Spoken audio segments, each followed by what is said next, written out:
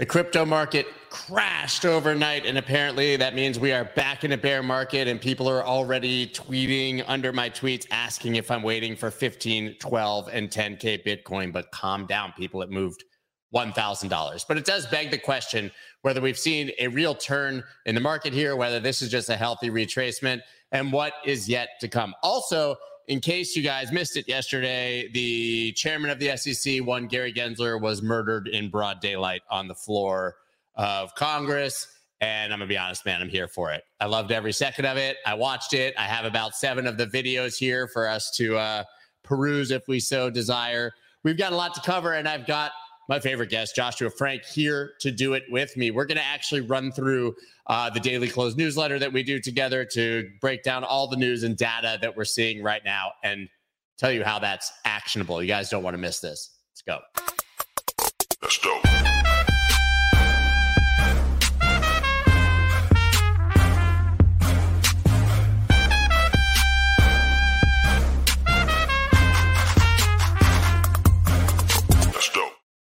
What is up, everybody? I'm Scott Melker, also known as the Wolf of Wall Streets. Before we get started, please subscribe to the channel and gently caress the like button. Gary Gensler got killed yesterday. Just absolutely slaughtered. Listen, I don't believe anything's going to change, but still, man, it was fun to see a bit of accountability, the attacks, and honestly, man, I think we needed it. You know, we needed to know that we weren't the crazy people who think that in our echo chamber who think that the world is against us. It's nice to find out that there's people in Congress who think the world is actually against us. But as I said, we have a lot to cover today, so I'm just going to bring on our amazing guest, Josh Frank. What's up, man? How are you today? I'm doing all right. Doing better than recent, given the experience that we got to have yesterday in Congress. So, you know, it's improved, I think, general mood in the market. Yeah, I mean, I think that we can all just went to sleep with a smile on our faces. The headlines here, I'm going to go ahead and bring it up. So, like, this is the Daily Close newsletter. A bunch of you guys are obviously subscribed to. We're going to talk news. So this is the most trending news, obviously, from last night. It's the first story. The headline is that Republicans rip SEC chief for crypto lawsuits. I don't even think this is like a partisan thing at all. I mean, I guess the few people who did it in this case were Republicans, but like it's so irrational and crazy at this point what he's pulling off that this should be a nonpartisan issue, in my humble opinion. Yeah, I mean, it came from the Hill for that specific headline. So, you know, tends to be a more political publication. But I think if you look across the board, I mean, the conversation wasn't necessarily political in nature, though it was led by Republicans. So factually, that's a correct statement. Pretty incredible to see. I mean, you know, Gensler got complete beating. But the thing that I'd keep in mind is, you know, all of these congressional hearings are just parades of pushing whatever their own agenda is. And it's never really a dialogue or conversation. Like, Gensler never even had a chance. I'm not defending Gensler, by the way, at all. No, he had a chance when Elizabeth Warren gave him the questions in advance in the previous hearing, right? So. Right, correct. But, like, you know, you think about, like, the TikTok CEO who went up there, and he actually had good answers, but they didn't let him answer any of those or address any of those questions, right? So it's basically you're put out there to be slaughtered, and you can't even defend yourself. And it was great. I loved every second. But better him than me. I'm not sure if you saw the video. It was a representative. I saw it either yesterday or the day before saying exactly what you are, that all the outrage on Capitol Hill is fake. Did you see that video? It's a representative, and he says, he basically sits down, like a selfie video, and he says, all the outrage you see, negativity, it plays well in the press. He's like, the public hearings, you see these guys go nuts, they're negative. And then you go into the private hearing, and everyone's like best friends and talking rationally about the issues. Yeah, it's politics. It's politics. Pretty crazy to have like a junior politician go out and say that, though. It was pretty nuts. So that was obviously the first story. I don't want to waste your time with watching all the videos. I will waste everyone else's time when you leave. But they're great. Everyone who hasn't watched the video should stay till the end of this and let Scott kind of show them. But it looks like there's a ton of other regulatory news that kind of hit headlines. Yesterday.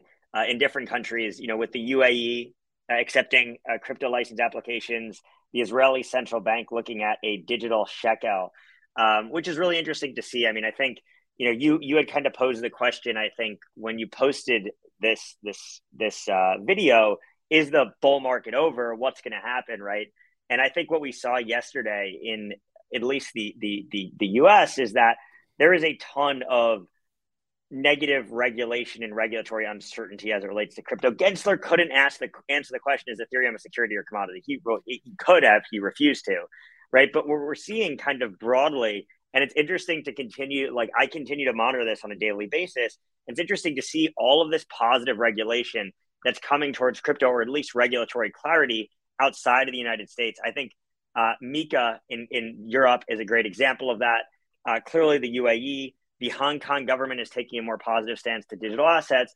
And I think all of these things are positives for crypto. And keep in mind, obviously, we want to have the US government have positive regulation and embrace the industry, because a lot of the institutional adoption can come from the US. That's where most of the major institutions are. But in spite of that, we've continued to see the crypto market grow, in part because of positive regulation outside of the US. And I'm curious to get your take there.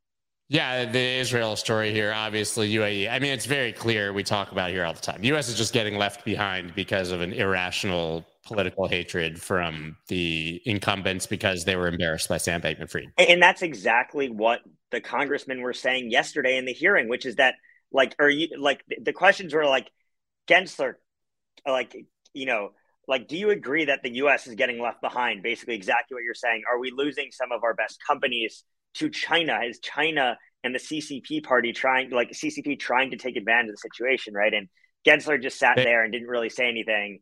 And you got to show that clip. That was a great one. I'm increasingly convinced. I really am increasingly convinced this time. I mean, everyone I speak to sort of agrees that this is literally Sam's fault. I hate to go there because I thought, but like, if you really look a year ago at the conversations we were having, listen, consensus is next week, right? I mean, I guess it was in July last year, so it's only been 9 or 10 months. But the conversations were around favorable proposal of the Lummis and Gillibrand bill and the very reasonable White House executive order asking to present clarity with positive language. This all shifted when the people who met with Sam were embarrassed, and now they just can't say anything positive because it's too politically risky. That's really what I believe at this point. I think we would have gotten some favorable regulation, or at least like a favorable tone and more reasonable things. And now it's just a shit show.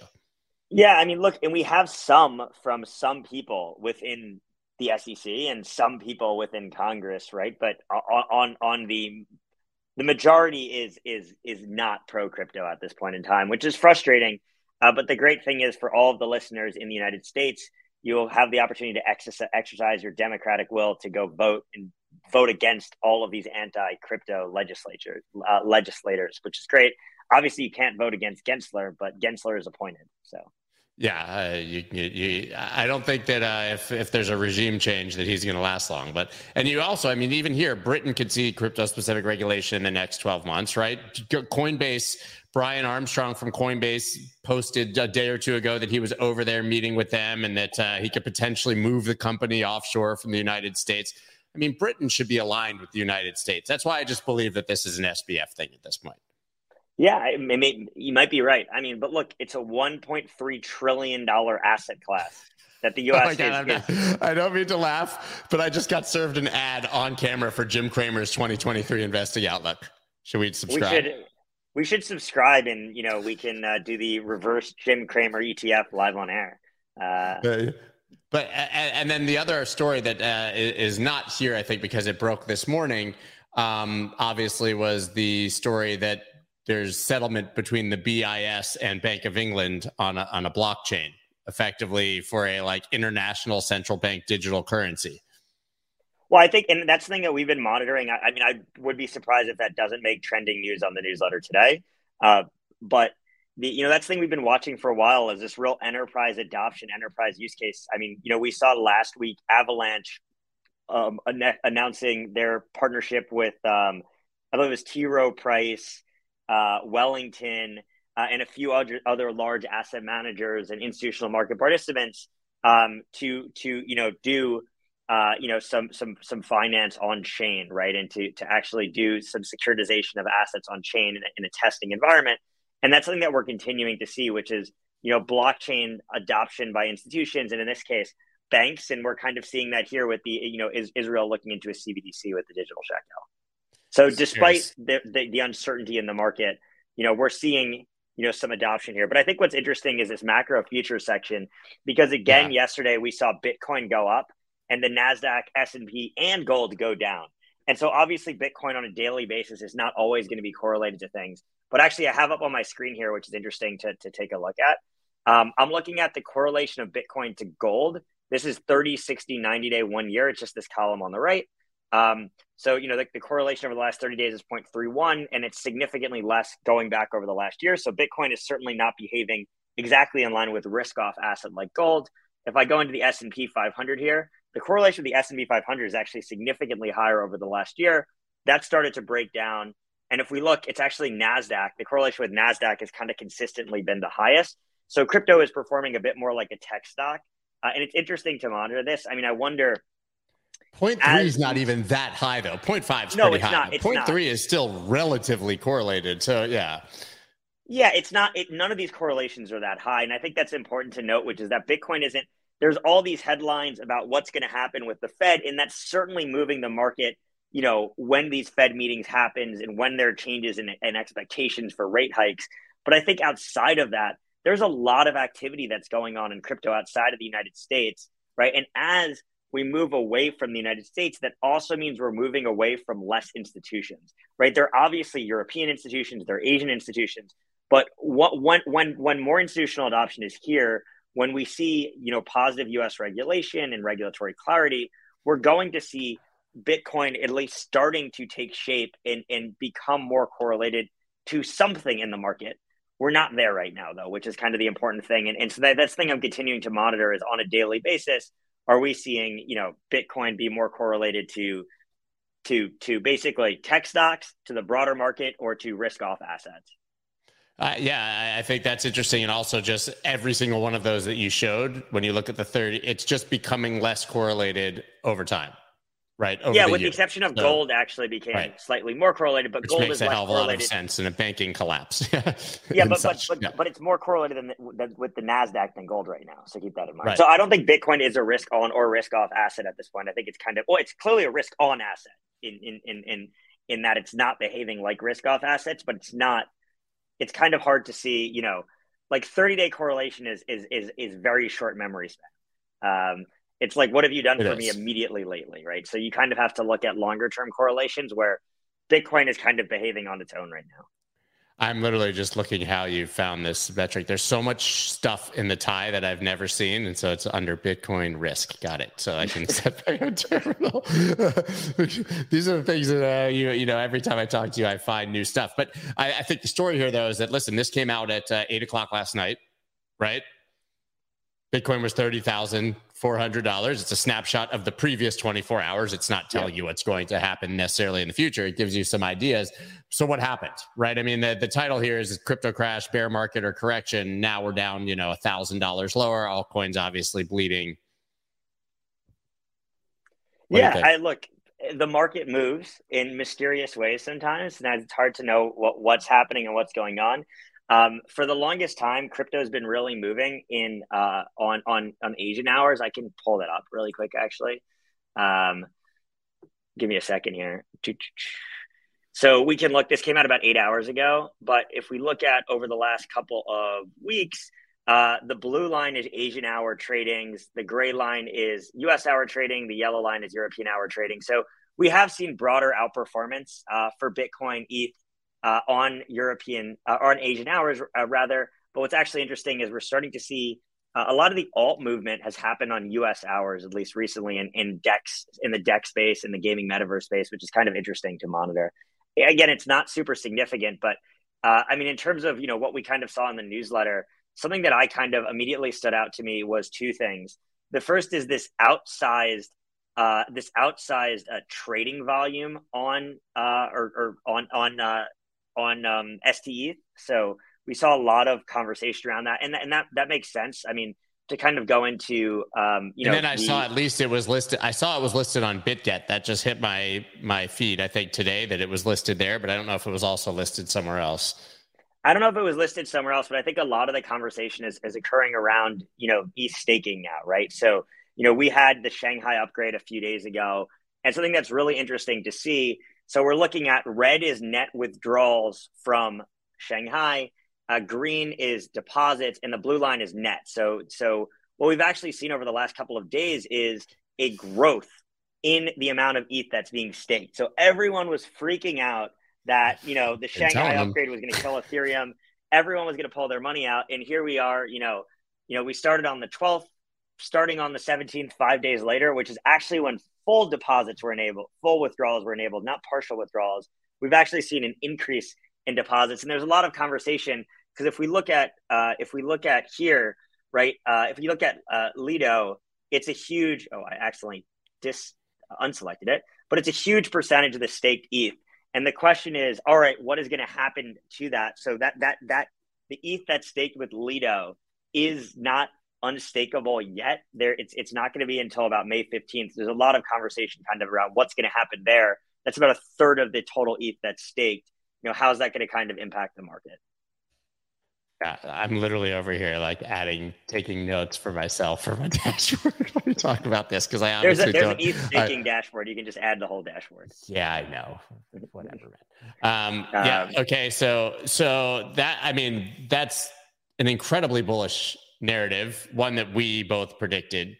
Right. I thought it was complete nonsense that everybody who had staked their coins without knowing they'd ever be able to unstake them was going to magically withdraw and sell at a loss on the same day, which you can't even do. Keeping in mind, if you were staking ETH before you were able to withdraw it, you're not going to, you're a long-term bull on Ethereum, right? Yeah. And so now you can deposit ETH and there's a path to you being able to withdraw it, which is really interesting. So with the, you see obviously the tweet volume, and that's something that I show that I look at really often, trade volume and tweet volume increase. So the trade volume, when you see SDETH like that, what's actionable? Is that just putting it on your radar? Yeah, sorry, tweet volume. Is that putting it on your radar to say, hey, I should be watching this? Or is that holy crap, the way that I interpret this, so you can see I'm taking what's in the newsletter and then I'm doing a little bit more digging, right? And I'm trying to figure out, I'm using this as a starting point for what's potentially interesting or what's worth looking into. So, one of the things that I noticed, for example, which is kind of similar,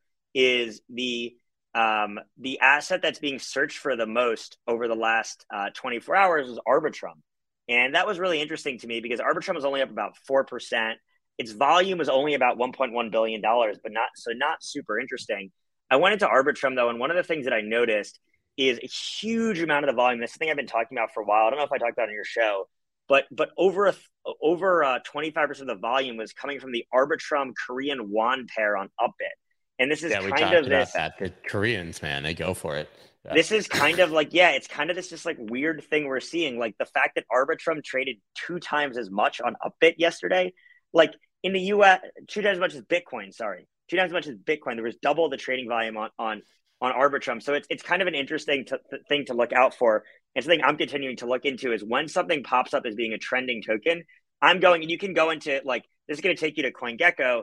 You could even use CoinGecko. It doesn't matter which website you're using, right? You can go into markets and you could see wow, that's 23% of its volume came against a Korean won pair, which I think that's really interesting and worth kind of taking a look at. And that's the thing I'm continuing to look at is, when we see these assets surging, why are they surging? Where are they surging? Is that a pattern? If it's a pattern, should I actually be looking at Upbit on a daily basis and getting a sense of what retail traders in Korea are actually looking at? And that's not necessarily a narrative forever, but it's a narrative now that I'm paying attention to. No, but these monster moves that we've seen of late on select alts have had that same trend. XRP, when it moved recently, it was 70% or something.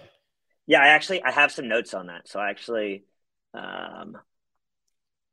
that was maybe 2 or 3 weeks ago, if I remember correctly. Yeah, so I actually have some notes on this. So this was really interesting.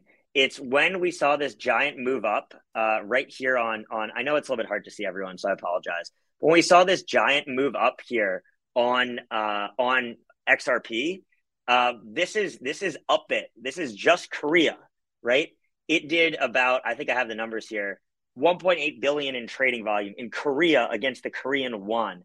On the same day, Binance, which is the largest exchange, which has 90% market share, only did 1.7 billion globally in volume. So that move was brought forth by Korea, and it's something that I'm continuing to look into. Is all right, what is going on is a lot of this are the assets being talked about being traded in this market.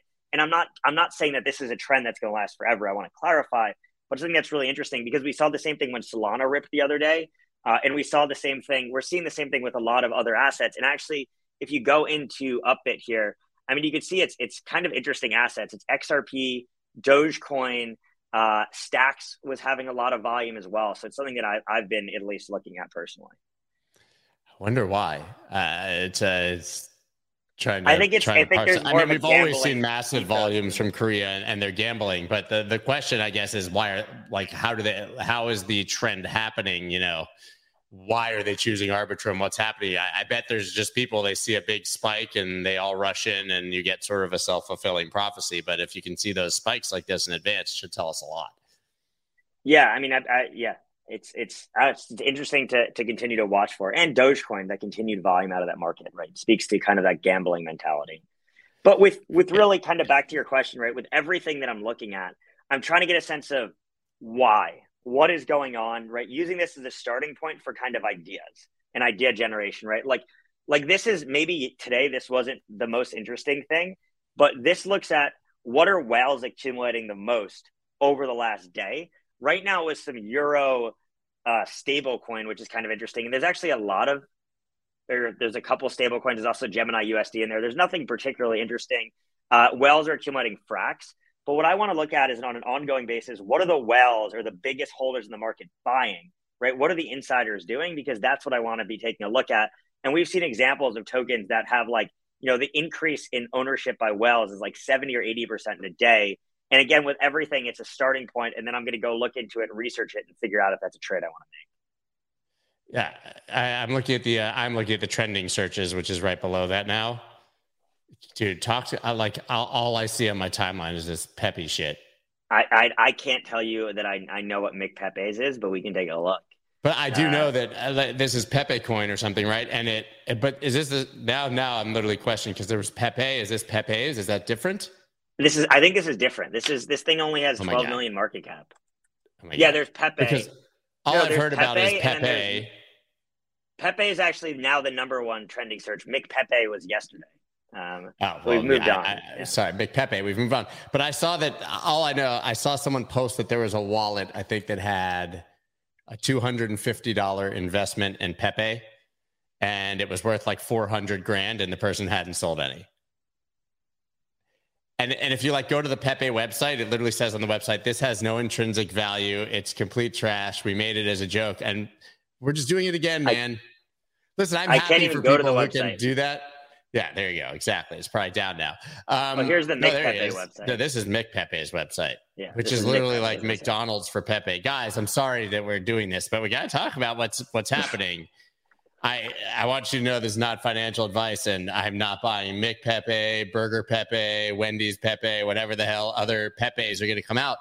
But dude, we just Crypto GPT, market cap of 250 million just because it had GPT in it. Now we got Pepe meme coins. These are usually I would love to see the data. I'm sure we don't have it, but I'm going to dig in on how many times when we see a really completely ridiculous meme move like this, how often that's a local top of the entire market. Yeah, I think that's anecdotally, I remember so many times, if Doge finally made a huge move, that was it for a while. Yeah, well, I mean, that was the Doge SNL episode was really the top of the last bull market, right? When everyone thought Doge was going to run up to $1 when Elon was joining SNL, didn't, and then the whole market kind of crashed. So here's the comment of the day: the frogs took over the dogs. God, are we about to suffer through 6 months of frog meme coins? It's possible. I mean, I don't know. I still remember the food coins back in 2020. Dude, tacos and yams, kimchi, yams. Yeah. I mean, that's how we got Sushi Swap. Guys, we're just riffing here, but do you have any idea now what's going on with Sushi Swap? I need to get Jared Gray back on here, the head chef, but they basically got a Wells notice, right? Actually beyond a Wells notice, actually sued. And he was personally named and sued, and then they were putting together a fund to refund people. Are you updated on what's happening with Sushi? Not to put you on the spot. I'm not updated on. I'm not updated on the Sushi Swap situation. I'm a disgruntled holder who bought Sushi Swap at $10. It's currently at $1.12. Now that you made me look, and I didn't tax loss harvest any of it last year. Like 89% drop. It's fine. Yeah, it's not too bad. Come on, that could come back in like a day. That could come back in like a day. You could 10x in a day, I think. Is there anything else you're dying to talk about, or should we watch some Gary Gensler videos? What do you want to do? I don't know if there's necessarily anything else in particular. I mean, happy to kind of to chat more about the market. I mean, I think. Yeah, let's do that. That is the topic here. I think that this is just a little correction and people are spazzing. That's what I think. And I think that, but what do I know? But I think that we have some very, very, like, even just looking at a chart, I'll just bring up a chart. Not that you really care, but, and I write a news, we do this every day.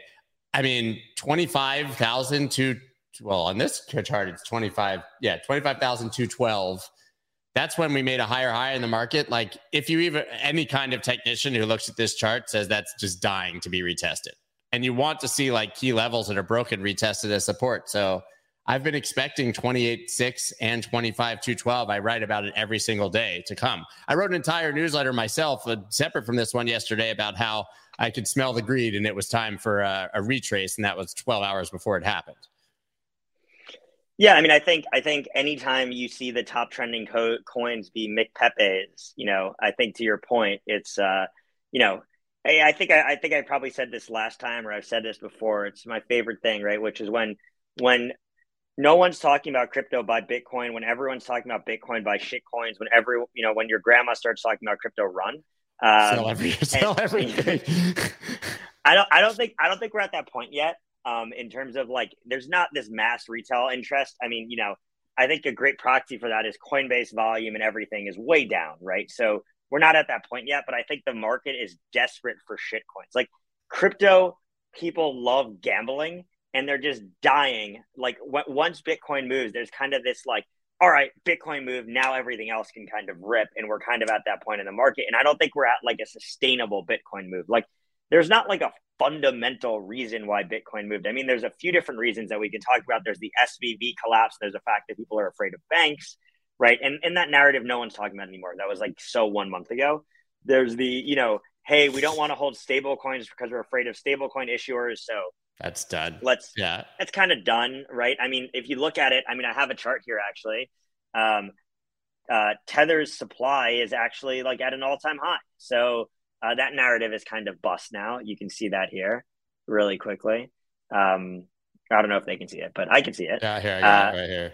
Yeah, so you can look at it like stable coin. So the green line is Tether. So blue is USDC. This is on Ethereum. So USDC stable coin has dropped from 40. Has dropped quite considerably in terms of like dropping from about 48.2 billion to like 30 billion. BUSD has gotten absolutely tanked because of the NYDFS shutting it down. But USDT is starting to rise again. And so if the concern was really, hey, stable coins are so scary, let's run, I feel like USDT would be going down and not up in terms of supply. So something that, I think is just kind of worth noting. But I think broadly speaking, I mean, there's a lot of different things going on in the market, right? I mean, I think a lot of the institutions have been like, I spoke to a fund this morning, which was like, yeah, we're a VC fund, but we just decided to become a liquid hedge fund while we wait for the market to recover. Yeah. Literally everyone. Yeah. Everyone. We've got your money, so we might as well just start trading. Yeah, and take 2 and 20 on the Bitcoin we're going to hold. So like, there are some reasons that I think the market went up. I think it's a combination of different things. But we talked about last time on the episode, and that you had a couple guests that gave some great points, which is it was in a low liquidity environment, right? There's not a ton of volume right now. There's not a ton of liquidity. If you think about it, like, institutions are the ones. Yeah. Institutions are the ones that are going to trade the most. They can theoretically trade the most volume, but like, as a U.S. institution, where are you going to trade? Like Coinbase and what else? Like, if you're CME most futures, I guess. I mean, they're not, but that's where you could. But sure, yeah, sure. I mean, and we could talk about CME futures. I mean, we can dive into data on it. But I don't know. I mean, I don't think there is like some massive reason for a bull market to kind of start here, right? So I don't know. I'm skeptical on the sustainability of this rally. I agree. I think now we listen, this is not literally a prediction, but I would not be surprised, I should say, if now we literally just chopped between like 25 and 32,000 for the next 6 months. That would surprise me zero. Yeah. I mean, well, that's what kind of, we were kind of chopping in a range and then escaped. I mean, to kind of look at this really quick, I should just keep sharing my screen to not make you do this. But this is the last thing I'm going to share. I mean, this is really interesting. So you talked about CME. And so what this chart is looking at here, this is looking at CME Bitcoin. And specifically what this is looking at is leveraged fund is a hedge fund. And 100% means they're as long as they've ever been in terms of they're taking long positions. 0 is they're as short as they've ever been. Right now, hedge funds are about 58% long. Chop. Indecision and chop. There's nothing crazy. Asset managers are incredibly long, but keep in mind that's the Bitcoin ETF, which is not a short ETF. So that's why it's always going to be kind of 100% now. Yeah, if you're it's buying just the ETF. ETF, What's interesting though is on Ethereum. If we move over to Ethereum really quickly, a lot of the hedge funds were actually significantly longer and kind of leading up to to Shanghai. There was a little bit of skepticism. They went a bit more short, but they're still net longer Ethereum than they are Bitcoin. So keep in mind, this is just institutions trading on the CME, but it's a thing that I like monitoring in terms of relative to how long they've ever been. That's all the metric is showing you. How long are they now? Yeah, and futures volume was much higher than Ethereum over the past. I mean, it was much higher on Ethereum than Bitcoin over the past week. Like there was much more volume, which is a pretty rare thing, right? When you see when you see that, but it aligns pretty well. Yeah, I mean, I think that this is a healthy correction. I just think it's nuts to start calling for 10 grand or 15 or whatever. And I think it's equally nuts to start talking about 50 and 60 and 70. Yeah, I agree with you. One more thing. Sorry, you're going to kill me. No, I literally have to push one button. Ready? My finger. All right. So this is one more thing. So this is actually a better chart. So this is showing you hedge funds, longs versus short. This is the total amount of shorts on the CME that are coming from hedge funds, the total amount of longs, the total amount of shorts on Ethereum that are coming from hedge funds actually exceeded. But this is the last date is April 11th. This gets published every 2 weeks. So this is actually the day before Shanghai. So I'm very curious as to how this is going to. So hedge funds kind of got this trade wrong, which is interesting to note. We heard everyone was talking. I mean, that was the narrative, was that this was going to crash the thing for anyone who wasn't deep in the weeds, I think, which is just makes my brain hurt. Yeah. And I mean, Bitcoin is hedge funds are a much larger percentage of shorts than longs. But keep in mind, this is all gets skewed by this asset manager category. This is like the day the ETF was launched. That's why. Right. Of course. Yeah. It's just interesting to me that people really thought that everybody was going to just dump their ETH the day that happened. It seems like just the dumbest narrative. Yeah. I mean, look, it's, I mean, I explained last time how it actually works. If you listen to the last time I was on, which was like last week or something, like how how it physically works, because it's not even possible. It would take about 520 days because of the way that unvesting on Ethereum works for all of it to even hit the market anyways. And, now people are putting more money in. I mean, we've seen that, over the last couple of days, we're seeing net deposits into ETH staking, which is great. And it's incredibly bullish because if you think about it right now, about 15% of Ethereum is staked. But if you compare that to Solana and other assets, it's closer to 65%. That's the average for other proof of stake networks, which means a huge amount of Ethereum supply might leave the market. And so, by the way, I have zero position in Ethereum. I was on a show the other day and people were saying I was pumping Ethereum. I have zero. You're such a maxi. Why are you such a maxi? Zero exposure to Ethereum. But with that said, the fact that we're only at about 15% staked, that could go up to 65 or 70% if we start to get to numbers that mimic like Cosmos and Solana and some of these other proof of stake networks. Means there's a lot more staking to come. And there is going to be the staking queue. It's going to take a while to unstake. So I think it is, look, you obviously have to believe that ETH is the accrue value, right? But all else equal, the fact that more people are staking, that's generally, theoretically should be a better side for price. So after our conversation on Thursday, I got like a textbook worth of angry DMs from a friend of mine who's a very, very known and very hardcore Bitcoin maximalist. Like, it was so angry about our stream that he had watched the whole thing that we were, quote unquote, the four of us were pumping and promoting Ethereum, as you said, because we were being bullish on Ethereum. And I started to like try to have a rational conversation about it. And I said, listen, like, this has literally nothing to do with Bitcoin. This is a moment. It's a thing that's happening. We can't, like, even if I wanted to, like, which I don't, but we can't like pretend it didn't happen. It's not disappearing because you can't will it away. And he said to me flat out, any mention or promotion of Ethereum is a direct attack on Bitcoin. I think that's what's wrong with crypto these days, and that's not a shot at the individual person you were messaging. No, he's my friend. He's my friend. But I think the fact of the matter is the pie is really small. It is really small. We're talking about a $1.3 trillion, and that was yesterday. We're probably even below $1.3 trillion. That's probably like 1.15 or 1.2 or we're at 1.23 trillion dollars. And that's bullshit, because if you think about it, there's things like that GPT token and all these other scammy things that are accounted for part of that number. 250 million of it. Yeah. Right. And there's a lot of this, right? And are these tokens actually as liquid as we think they are? You couldn't actually sell all of the crypto tokens in the market for $1.23 trillion, right? So very small market. And so it doesn't make sense to be attacking other things in the ecosystem. We should be attacking the scams and the stupid things and all the dumb shit that exists. And I think you and I love talking about it.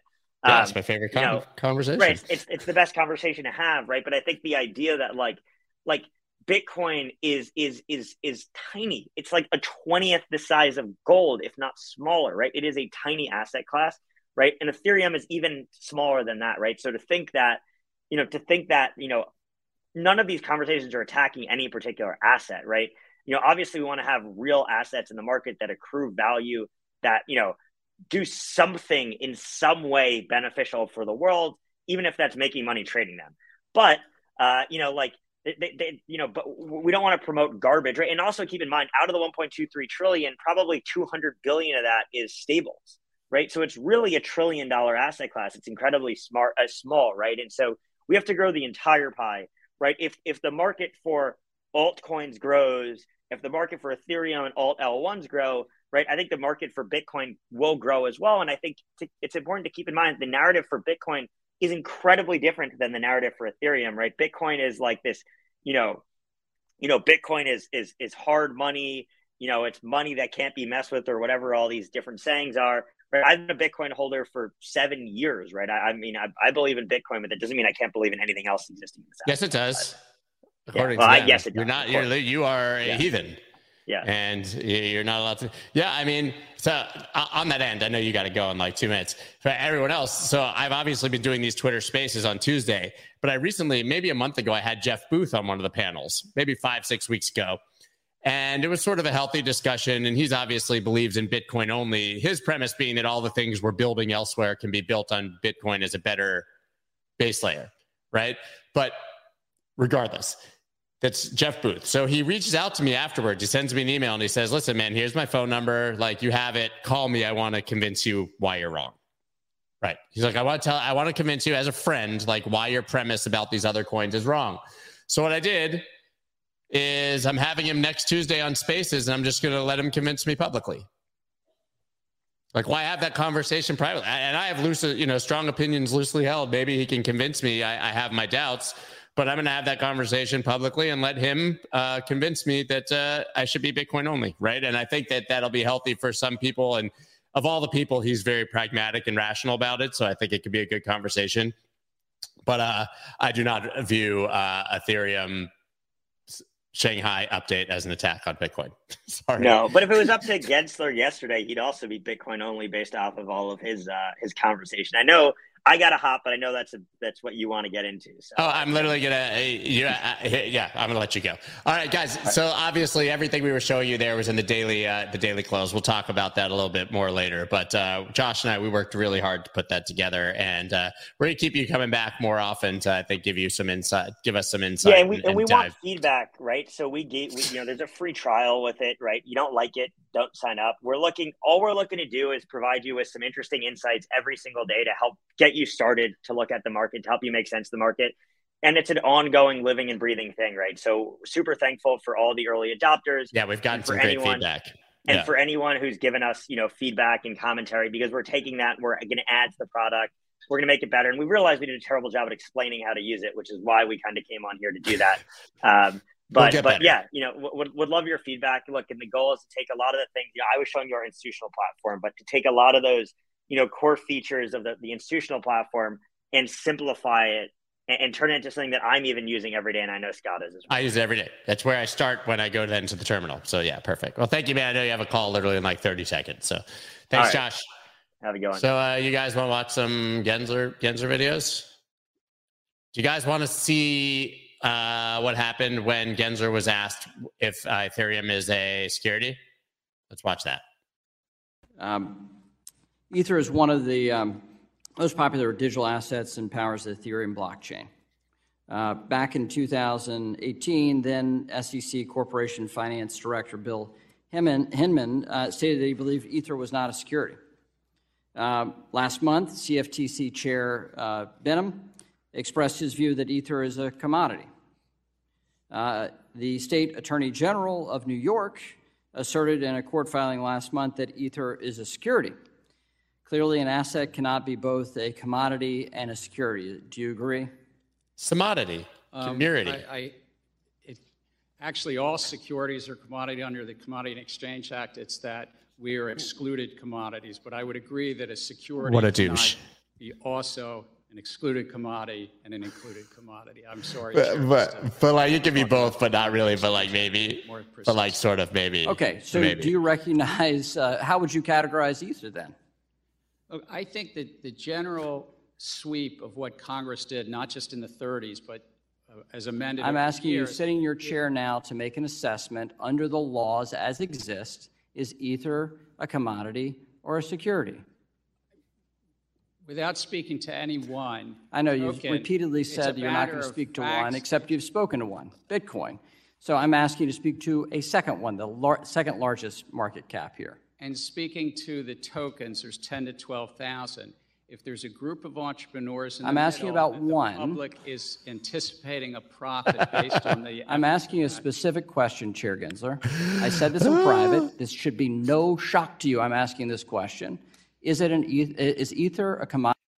He literally told him that he was going to ask him this question in private. Okay, anyways. Commodity or security? And again, it depends on the facts and the law, and if there's a group of individuals... I'm asking you about the facts and the law sitting in your seat and the judgment you are making. And so, Mr. Chair, I think you would not want me to prejudge because I'm also... But you have prejudged on this. You've taken 50 enforcement actions. We're finding out as we go, as you file suit, as people get Wells notices on what is a security. Okay, that's video number one. Oh, man.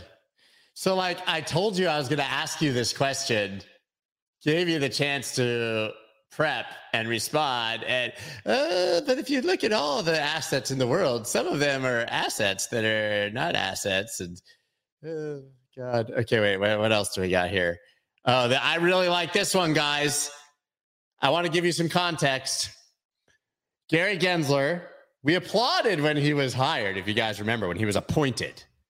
When he was appointed, we applauded him because he was a master of blockchain. He had taught a course on blockchain and Bitcoin. He understood that Bitcoin was not a security.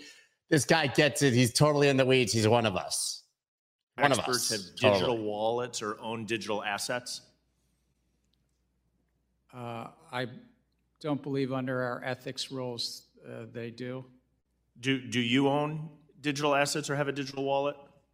I don't own any crypto assets. All of my securities holdings are actually digital because they're held by a broker-dealer and they're digital there. Have you ever owned Bitcoin or another digital asset? No. And so maybe here, I'm guessing most folks on your senior staff, I'm guessing you included, have bought or sold stocks, but none of them have owned, or none of them currently own crypto assets, but are in the process of making rules and regulations on crypto assets. That'd be a fair assumption. I couldn't speak to that. I actually at MIT taught a course called Blockchain and Money. I taught multiple courses called Crypto Finance and other courses as well. But you didn't own any crypto. No. You taught the course, but you weren't a user in the product. I did not own crypto assets. They're a highly speculative asset. I'm not asking for your view on it. I'm just saying that you're in the business now of making rules and regulations regarding digital assets, but you've taught a class on it.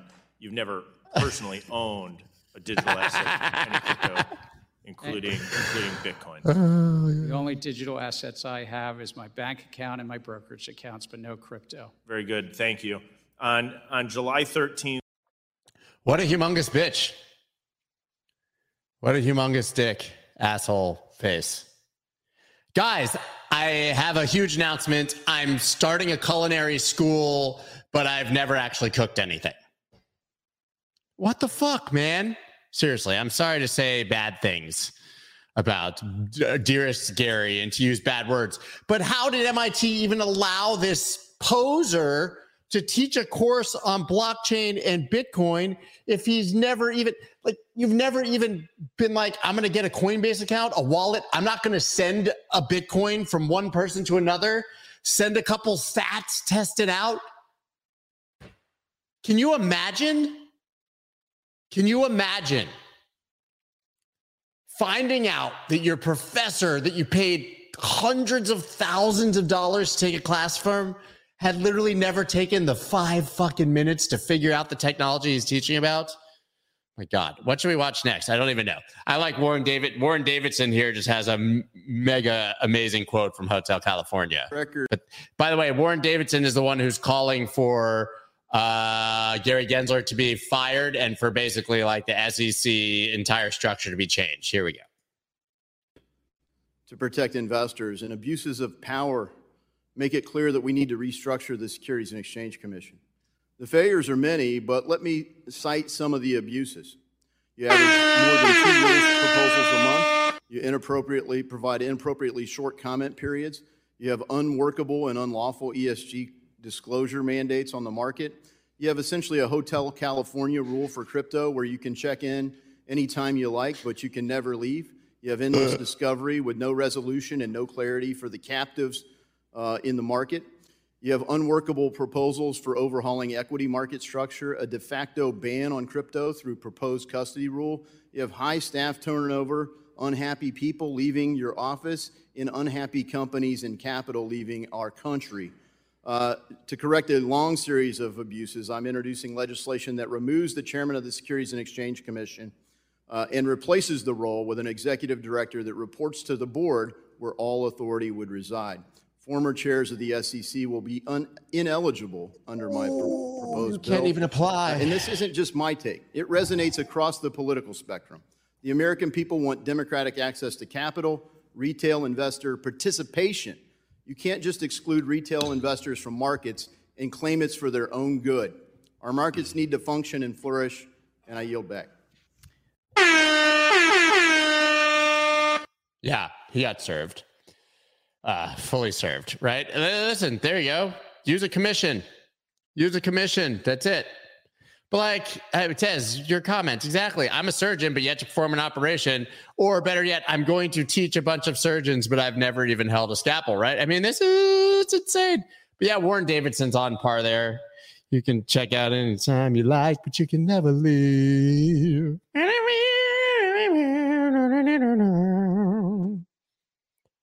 Frisco, that was Hotel California. Will that bill pass? No, never. Obviously. Come on, man. Nothing's going to happen because of this hearing. Let's be real. Okay. Let's see.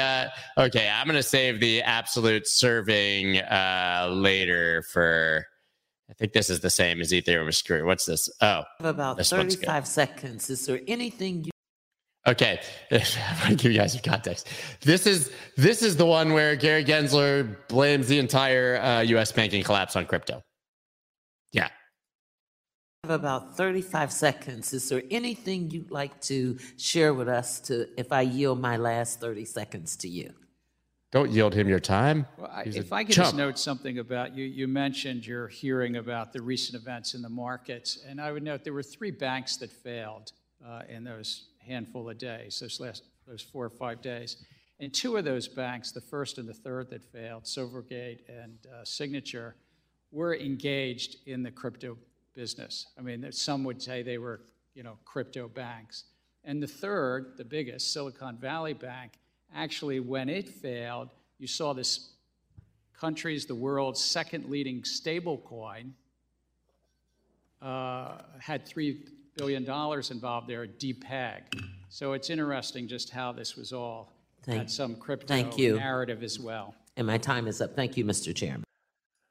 Fuck you, Gary. Ah, what a disingenuous cuck. I hate this guy. God damn it. Shouldn't have done this. I would have a bad day. Can you imagine the nerve? First of all, USDC depegged on exchanges, but redemptions never depegged, so it was always worth $1, so shut up. But like the nerve, you guys seized Signature Bank on a Sunday without it even failing because it was crypto. I love it.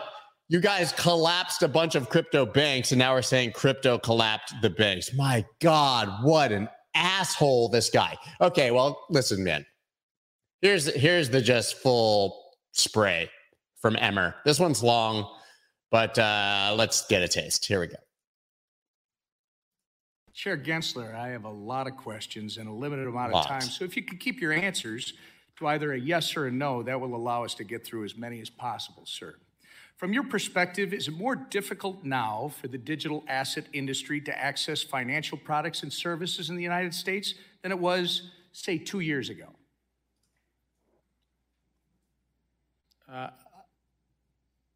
Sir, I'm not running one of those businesses. If they came into compliance, I think reclaiming my time. The answer, sir, is yes. Do you think you and the SEC have had a role to play in that? Maybe. We have a role to protect the American investor and the capital markets. And reclaiming my time, sir. You have played an obvious role in that. During your tenure at the SEC, how many rules has the SEC finalized that actually accommodate the existing regulatory framework and are specifically to the digital asset industry so the crypto market can come into compliance? It's our rule books that are on the books for years, so we have not finalized any new rule specifically with regard to crypto. We've proposed some things in best execution. We've also... Sir, reclaiming my time, the answer is 0. And how many enforcement actions has the SEC levied against digital asset companies during your tenure, sir? 497. I think today. It's probably 40 or 50. The answer, sir, is about 55. My understanding is that the biggest crypto failure in history is probably FTX at $9 billion. Were you the chairman of the SEC when FTX collapsed? Yes. And how many times did you meet with FTX prior to their collapse?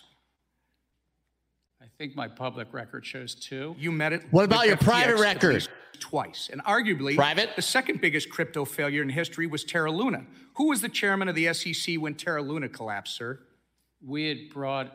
You were, sir. Reclaiming my time. You were. There are 5 members on the commission.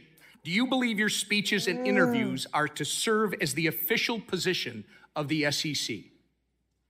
I can only speak for myself when I'm speaking. Again, sir, in a statement on the SEC website, you are quoted saying, the Kraken staking as a service enforcement action should make clear to the marketplace that staking as a service providers must register. But again, you haven't provided any rules for how that can be done. I must remind you, your public statements are not regulations. It's not responsible to expect the American people to assume your statements are a substitute for rules. Do you agree with this statement regarding the digital asset industry? The SEC needs additional congressional authorities to prevent transactions, products, and platforms from falling between the regulatory cracks. I think that it's a largely non-compliant field. And sir, again, I asked you to comply with my questions, and I'm asking you if you agree with that quote. And I'm going to tell you, I'm quoting you from an August 3rd, 2021 article where you, and I believe you told Congressman Hill earlier that you need congressional authority to regulate stablecoins, and stablecoins happen to be a significant percentage of the crypto market. So the question is, when were you telling the truth? to Mr. Hill or to me? You've got to start answering these questions in a more transparent manner, sir. Does it concern you, by the way, that your approach to the digital asset industry is actually driving this industry out of the United States? We're trying to drive it to compliance, and if they're not complying with the laws, then they shouldn't be offering their products. Reclaiming my time. Madam Chair, I would like to enter into the record this Wall Street Journal article from April 14th, 2023, detailing China's ploy to open its banking system to crypto firms in an effort to seize an opportunity created by our hostile regulatory environment, which, Mr. Chair, you're a big part of. Without objection. Chair Gensler, FTX was domiciled abroad and so is Binance, yet American consumers still had access to both. You can't really think that pushing this industry abroad is going to protect American consumers when it hasn't several times in the past on your watch. You say the crypto market is rife with non-compliance. However, existing SEC rules make no sense for blockchain-based companies, and following them would actually kill these businesses. Your regulatory style lacks flexibility and nuance, and as a result, you've been an incompetent cop on the beat, doing nothing to protect everyday Americans and pushing American firms into the hands of the CCP. Your intention to work against SEC mission and put American investors in harm's way has been made very apparent, sir. It's been a year and a half since you've appeared before this committee. You need to answer to Congress about the issues that you've had with the SEC staff union, the work environment you've cultivated at the SEC that's led to hemorrhaging of senior staff, the intellectual inconsistency of your regulatory treatment towards Bitcoin spot ETFs, and your politicization of capital formation opportunities through your treatment of certain SPACs. And that's just to name a few.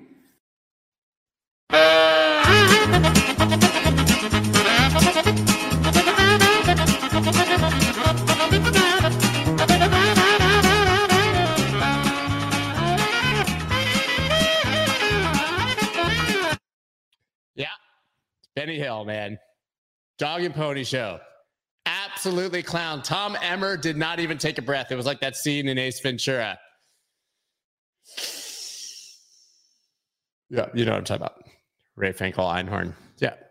I mean, listen, man, I wouldn't want Gary's job at this point. All that money, all that power, but you still got to sit there and take that shit in public. I wouldn't survive it. I've had some bad days in the public spotlight. I don't know how Gary goes home. Like, do you think his wife is like, you're still hot? You're still hot, baby. Even though you just got trashed publicly, you know, come to mama. I don't know, man. I don't know.